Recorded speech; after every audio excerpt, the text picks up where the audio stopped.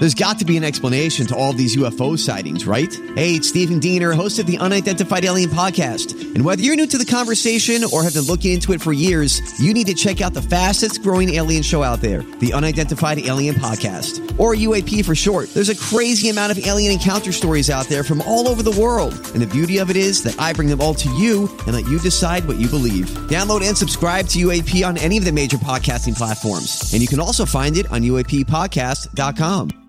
Hi, everybody. This is Adriana Trajani. I'm the host of You Are What You Read. I have the privilege of interviewing luminaries of our times about the books that shaped them from childhood until now. We get everybody from Sarah Jessica Parker to Kristen Hanna, Mitch Albom, Susie Essman, Craig Ferguson, Rainn Wilson, Amor Tolls, you name it, they come, they share. New episodes of You Are What You Read drop every Tuesday on Apple, Spotify, or any major streaming platform wherever you listen to your podcasts. All right, everybody, on the alert. Here goes. This is a My Talk Dirt Alert update. A quick look at what's happening in entertainment. So much dirt on My Talk. God. I ran the music out. Why don't we let Kenny just have a moment here about the traffic? Can we? It's closed, but it's open. But it's closed. No. It is closed, but you can still access it. That's so dumb. What the hell? What?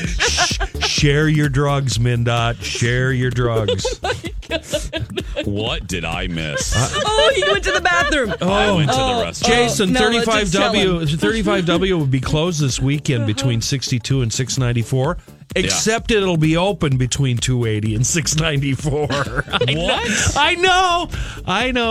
I just How is that possible? What the idea behind it? It actually kind of makes sense. They want you to take the 100 detour. That's why they're saying it's going to be closed up to 694. They could because they just want to route everybody over to 100 to keep everybody out of the neighborhoods and everything. Well, but B. Arthur and I were trying to figure it out yesterday, and she's like, I don't know how to go. I don't know what to do. I don't know how to get where I need to go. You'd be well served to avoid the whole area, but it's going to be closed, except you'll be able to access it. Yeah, I know. Oh my gosh. I'm going to go take a whole bunch of acid right now. Do that, yes. Oh my gosh. Okay, let's see here. Miley Cyrus and Lance Bass. They are both wanting to buy the Brady Bunch house. This is, as of yesterday, they're bidding on it. There are also some other people in other countries that are bidding on it. And this is the split-level home that was featured in the opening and closing scenes of the Brady Bunch. I knew this would happen. Yeah. I knew there would be some Uber fan that would want to get a hold of this. Mm-hmm. Miley and Lance Bass. Wow. Okay. Okay. Michelle Williams has found love again. She secretly tied the knot to indie musician Phil Everlum. And according to Vanity Fair, they wed in a secret ceremony in the Adirondacks with only a few friends in attendance. She said she finally found love by someone who makes me feel free.